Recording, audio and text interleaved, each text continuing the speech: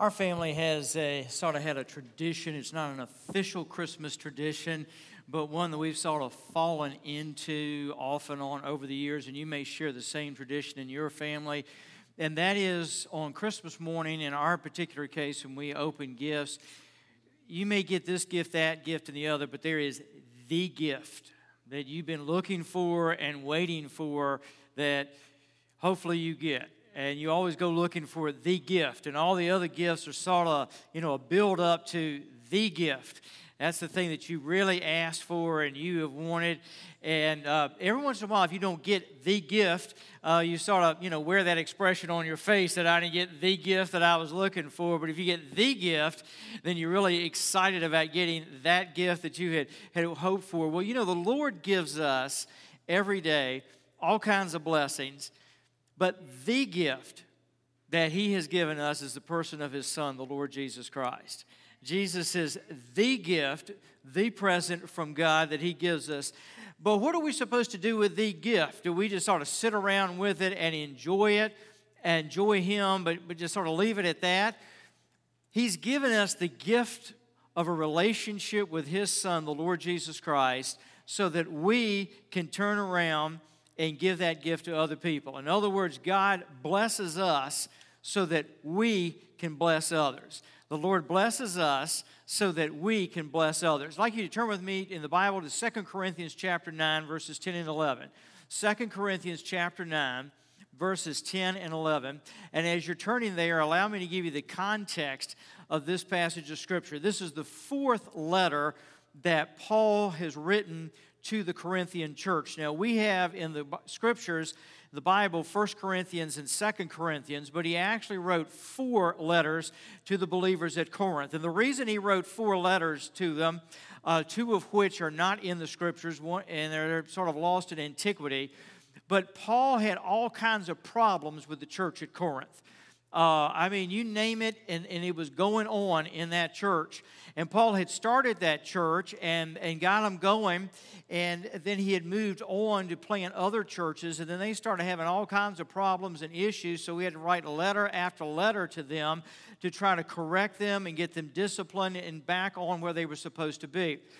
And some of the folks actually at one point turned against Paul, and this church really hurt Paul in the way they rejected him, and some of them trashed him. And one of the things that they did with Paul is they looked at Paul and they said, listen, you're suffering and you're going through so many difficulties. We don't think you're being used of God. We don't think you're blessed of God, because if God was using you and God was blessing you, you would not be suffering the way you're suffering. But because you are suffering the way you're suffering, and he was being thrown in jail and rejected for the faith and beat up in the whole 9 yards, your suffering, they said, is evidence that God is not blessing you and not using you. And Paul writes back, rather to say this to them, that the suffering that I'm going through is an evidence, it is the way that God reveals His glory. Instead of being evidence that God's not blessing me and using me, what Paul says is what I'm going through, the suffering allows the glory of God to be demonstrated in my life and through my life. Let me say one aside as we prepare to move into this passage of Scripture. As I said earlier, this church, some of the leaders in it, some of the folks in it had really hurt Paul. But what does Paul do when he writes to them and as he proceeds? He doesn't focus on them. He focuses on Jesus.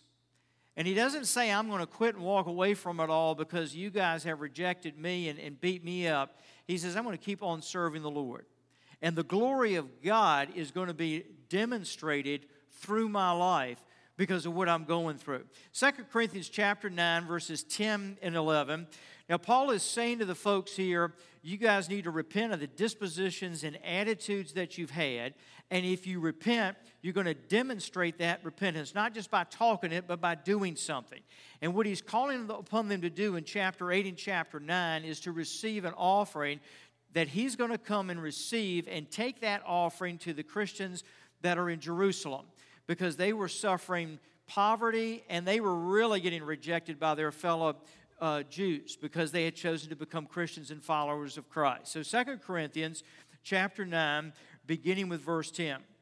He who supplies seed to the sower and bread for food will supply and multiply your seed for sowing and increase the harvest of your righteousness.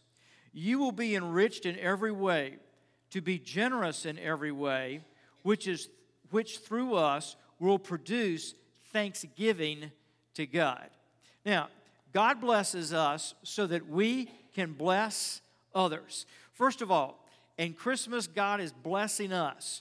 Notice what Paul is saying here. He is talking about how God blesses us and works in us. Verse 10, he says, He, speaking of the Lord God, who supplies seed to the sower and bread for food, will supply and multiply your seed for sowing and increase the harvest of your righteousness. In other words, God is able to bless. God is able to empower us to bless others. How is God able? Number one, God is able because He is there. The whole coming of the Lord Jesus Christ, in His name Emmanuel, God is with us, God is there. So whatever we are going through in life, whatever we experience, wherever the journey of life takes us, God is able because God is there. He is present in our situation. He walks with us. He is there. He is active. He is meeting the need of the circumstances that we face. God is able, first of all, because God is there. Second, God is able because He is the Creator. He created this earth. He created everything that we see, we experience in this life. He created our bodies, but He has continued to create. He is creating today, and He will continue to create tomorrow. God is not just Creator in the past tense of the word. He is an ongoing Creator. He is creating today. Every day is an opportunity to see what God is creating, experience afresh what God is creating, and anticipate what He's going to create. So God is able to bless and empower because, number one, He's there. Number two, He's Creator. Number three, God is able to bless because Jesus is alive. The resurrection says a whole lot of things, but one of the simple, most basic things that the resurrection says about Jesus, He is alive, He is well, and He is on the move. He is alive, He is well, and He is on the move. So how do we know that God can empower us? Because of the resurrection. How do we know that God blesses us to bless? Because of the resurrection. He's alive, He's well, and He is on the move. So God is able because, number one, He is there. God is able, number two, because He's Creator. And God is able, number three, because He is the resurrection. Jesus has risen from the dead. Now notice verse 10. It says, God is able to supply seed to the sower, but He doesn't just say He supplies the seed, He says He multiplies it. Now, the Scriptures love to use this language, this metaphor of seed. They're talking about planting seed and God making a harvest come. And He uses this concept of God multiplies. In other words, if you and I take the seed that God places in us and we just throw it out there, He says that God, it's His job to take the seed and multiply it. Our job is to plant the seed. It's His job to multiply the seed. And He's promised to multiply the seed. But what is the seed? Number one is the message that He's given us, the message of the Word of God. As we share this message with other people, God takes the seed and God uses it and God multiplies it. It's fascinating to me to listen to what David was saying earlier. As missionaries, God has used them and God has used you all over there supporting them to lead an Italian young man to Christ. He feels the call of God into ministry. They're going to look at planting a church. Can you imagine how the seed of the gospel in Milan is going to multiply through that Italian young man as he reaches other Italians for Christ and a new church is planted? That is just one example of how God multiplies the seed. The main thing that you and I got to remember is it's not our job to presuppose on the Lord how He's going to multiply the seed. That's His call, how He chooses to do it. Our job is just simply to put the seed out there and let God take it and God use it when, where, and how He chooses to use it. He says He's going to multiply the seed. So the first aspect of that multiplication of the seed is the message. Secondly, it's the gifts, the talents, the abilities that God places in our lives. Let God take that. Let God use that. Whatever your gift, whatever your talents, whatever your abilities, God will take it and use it as seed that He's placed in your life. Let Him multiply that seed however He wants to multiply that seed through you. Another aspect of the seed that He places in our lives is character. God shapes and molds character. I cannot stress enough the power of godly character to touch lives and impact lives and influence lives. That's part of the seed that God places in our lives, our character. And God will use your character in ways that you would never dream He would use your character. So let God take your character and use that. He says He supplies the seed. He multiplies the seed. And then notice what He says next. He says He gives bread for food. The metaphor of bread in the New Testament and Old Testament too speaks of how God sustains. It's the fuel to keep us going. What He's saying here is when you go out to serve Him and just live your life to His honor and His glory, God is going to sustain you. God's going to feed you. God's going to keep you in the game. But how does the Lord do that? He does it with His Word. The Word is one of the primary bread, so to speak, that He gives us to feed us. Now, we got to go to the table and eat the bread. But if we will go to the table and eat the bread, if we will study this Word of God, if we will take it into our lives, He says He will use it to feed us, to sustain us, to keep us going. Now, often when we look at this book, we get overwhelmed by it. And we draw back from it because we say, I just don't know how to understand it. I don't know how to apply it. It seems strange to me. It's a Middle Eastern book. I'm a Westerner. How can I understand this? It was written 2,000 plus years ago. On and on it goes. Let me give you two suggestions. Number one, get a good study Bible. Give you good background information, etc. Let me suggest two study Bibles to you. The Thompson's Chain Reference Bible is like the Cadillac of study Bibles. You can't get any better than that. The second thing is the English Standard Version Study Bible, or ESV Study Bible, is one of the best study Bibles I've ever encountered. I use it almost on a weekly basis in sermon prep, and you can access these easily. The ESV Study Bible or the Thompson's Chain Reference Study Bible, those are two in particular I would mention to you that will help you, give you background information, etc. Second, God gives us the Holy Spirit to teach us this book. If you and I will give the Holy Spirit time in prayer and the study of this Word, He will make this book come alive to you. He will show you how it applies to life. The teaching ministry of the Holy Spirit with the Word of God. Now, here's the key. You got to treat this book, when you study it, like you're going to Ruth Crisp for dinner, not McDonald's, okay? Now, I've never been to Ruth Crisp, but I've heard, because they got like $125 steaks and a $25 roll, and all that kind of stuff. It's a little bit out of my budget. But I've never heard anybody tell me they went to Ruth Crisp and ate their dinner in 5 minutes. When everybody I've ever talked that went there, they made an evening of it and enjoyed it. And if I'm paying that kind of money for food, I'm going to making an evening of it, and I'm going to enjoy it. Now, what do you do when you go to McDonald's? It's fast food. You get it quickly, you eat it quickly, and you go on your way. The Word of God is not fast food. God's not in the fast food business with us.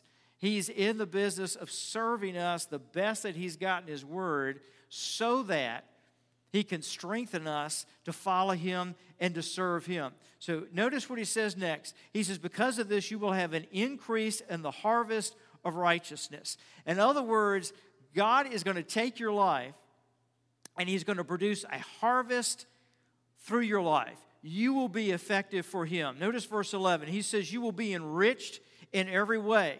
In other words, every part of your life is going to overflow with His blessing. No place in your life will be exempt from the blessing of God. Jesus demonstrated that in His own life. In the place of darkness, in a satanic attack, you will be blessed in that area. In the place of your deepest and greatest needs, He said, you'll be blessed in that part of your life. In the place of the greatest hurts and struggles in our lives, He says, in every way and in every place we will be blessed. So many times we think that there are aspects of our lives where we cannot know blessing, that are beyond the blessing of God. But rather, He says, in every way and in every place you will be blessed. And the purpose of that blessing, notice the second part of that in verse 11, is to be generous in every way. Now, while no place in our lives is exempt from the blessing of God, no place in our lives is exempt from sharing that blessing. And folks, in the place in our lives that we have been hurt the deepest is also the place where God blesses the deepest, and is also the place where we can bless others the greatest. Let me say that again. In the place in our lives where we hurt the deepest is the place that God is capable of blessing the deepest, and it is also the place that we can be used of God and bless others the greatest. He says no place is exempt from His blessing, and no place is exempt from us sharing the blessing that God has given us. Now, we talk a lot about blessing and being blessed. What is a blessing? A blessing is simply this: what God places and does in our lives that cannot be explained beyond Him. In other words, a blessing from God is what God does in our lives that cannot be explained apart from God. There was a movie that came out several years ago called Straight Outta Compton. Blessing is straight out of heaven. All right? Blessing is straight out of heaven. It is what only God can do, and it's what God reaches into our lives and does in only the way that He can do it. Now, how in the world do you discover the blessing of God? First of all, ask for God to guide you in discovering and identifying what He's doing in our lives. God, specifically, what are you doing in my life? Number two, blessing is discovered in forgiveness, in receiving the forgiveness of God and in giving the forgiveness of God. Third, blessing is discovered in strength from the Lord, God strengthening us. Fourth, blessing of God is discovered in discipline from the Lord. Man, we don't like that one. When God shows up in our lives and disciplines us. And finally, the blessing of God is discovered in divine interruptions. In divine interruptions. When God steps in and didn't check with our schedule and decides to do a work in us, among us, and around us. I want you to think about the Christmas story. The angel Gabriel interrupted Mary's day and gave her the message that she was going to bear a son who was going to be the Son of God, which changed the trajectory of her life, changed every day of her life, divine interruption. An angel came to Joseph and said, Joseph, your wife is pregnant. And you can imagine what his face probably looked like at that point. But it's from the Lord. And this is what God's going to do. And God interrupted Joseph's life. The angels showed up that night on the hillside outside of Bethlehem and interrupted the night of those shepherds out there on that hill. Divine interruption that changed their lives. Jesus, as a baby, showed up in a manger and interrupted the animals that night who were invaded by Him in their stable and changed things even for them. Divine interruption. Joseph and Mary, when they went to the innkeeper, interrupted his night that he thought was going to be a normal night, and he had run out of all of the places that he could put people up, and the only thing he had left was the manger in the back, and offered that to him. His night was interrupted. The star was a divine interruption to the wise men. The whole story of the Lord Jesus Christ's birth is one interruption after another interruption in people's lives. But you see, what was an interruption to them was the plan of God. And when God shows up in our lives and interrupts our lives, it is His plan. What looks like an interruption to us is God's plan moving in His way on His schedule. And what do we do to it? We can either have a meltdown and freak out, or we can adjust to the interruption. And when we adjust to the interruption, we get in line with the will of God in our life and the work of God in our lives. So many times when we say, I don't understand what God's doing, and I don't understand where God is, and we're so upset with the Lord, it's because we haven't adjusted and we've refused to adjust to what God is doing around us. We've refused to adjust to the interruption because that's all we see it as an interruption, whereas God sees it as part of His plan for what He's doing in us and through us and around us.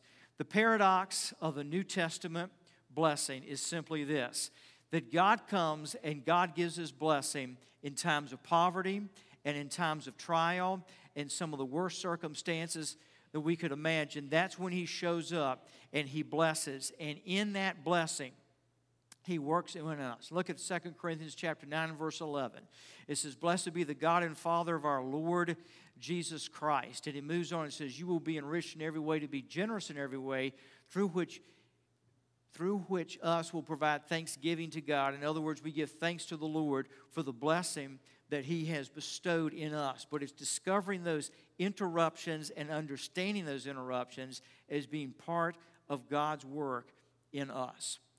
I want to wrap up this message today by sharing with you an interruption we had in our family years ago and how God used that interruption and how I've seen the Lord do similar things in families' lives.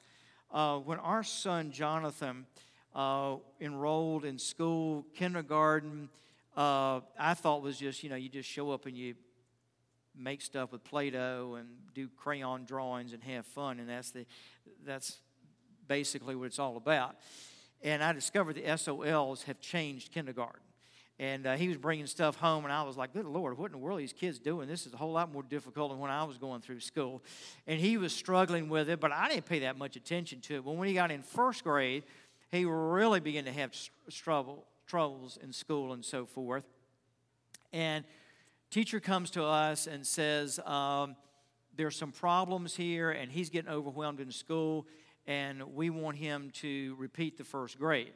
And we got a big interruption in our lives because we had just planned on first grade, second grade, third grade, etc., and he graduated and everything's going to be great.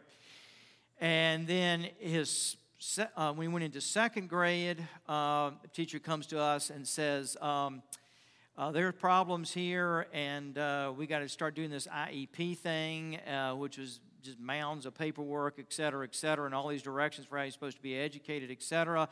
And so we began dealing with this on a daily basis.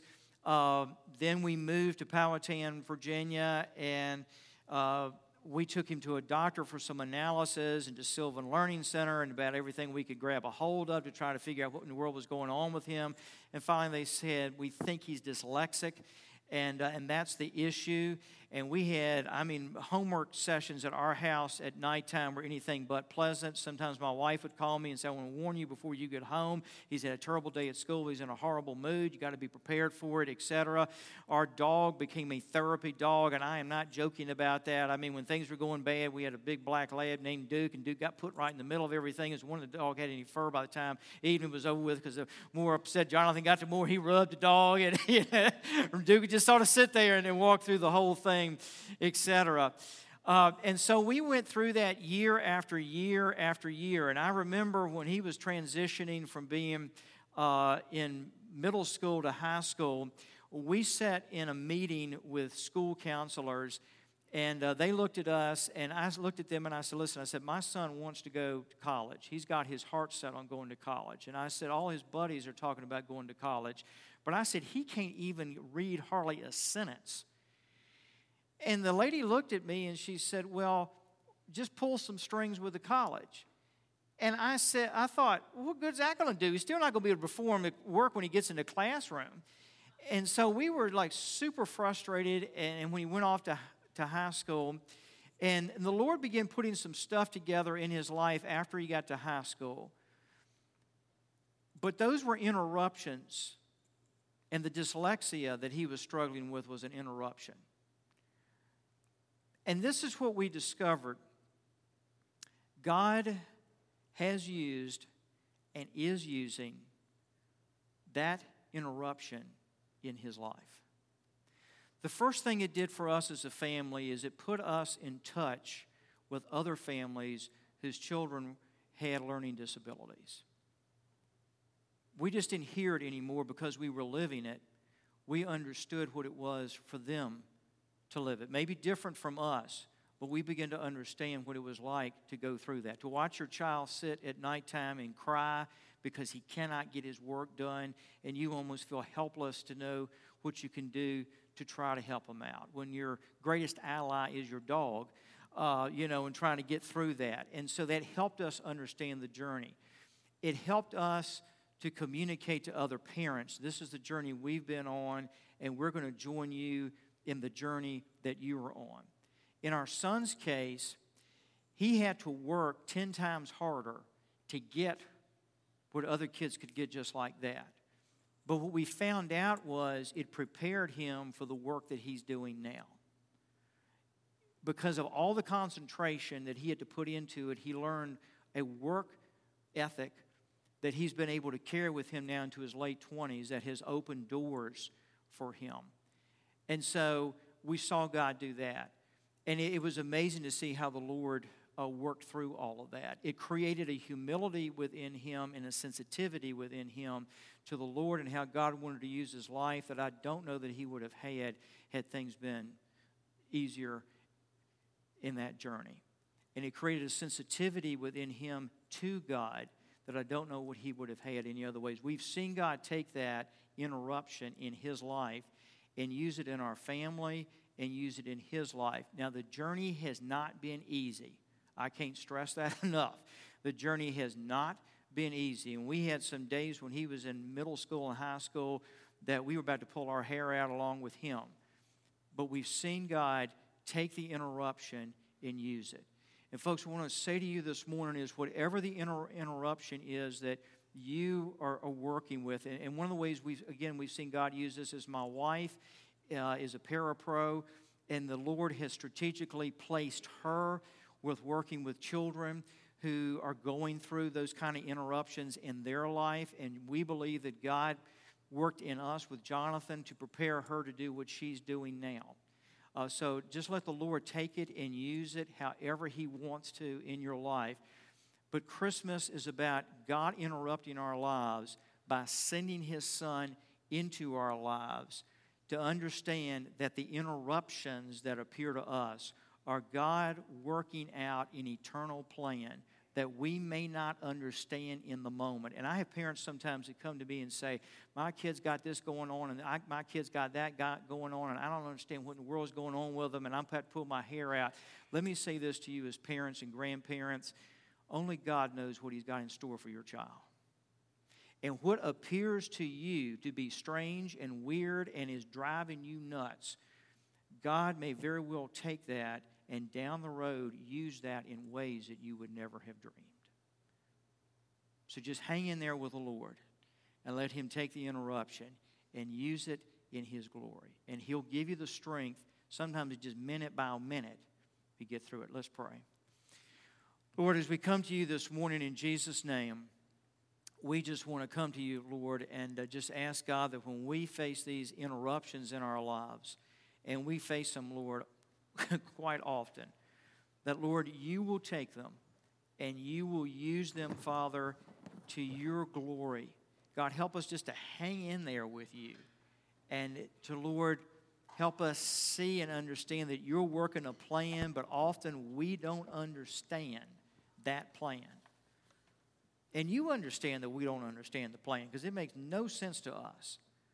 But God, long haul, you will do your thing and you will make it happen.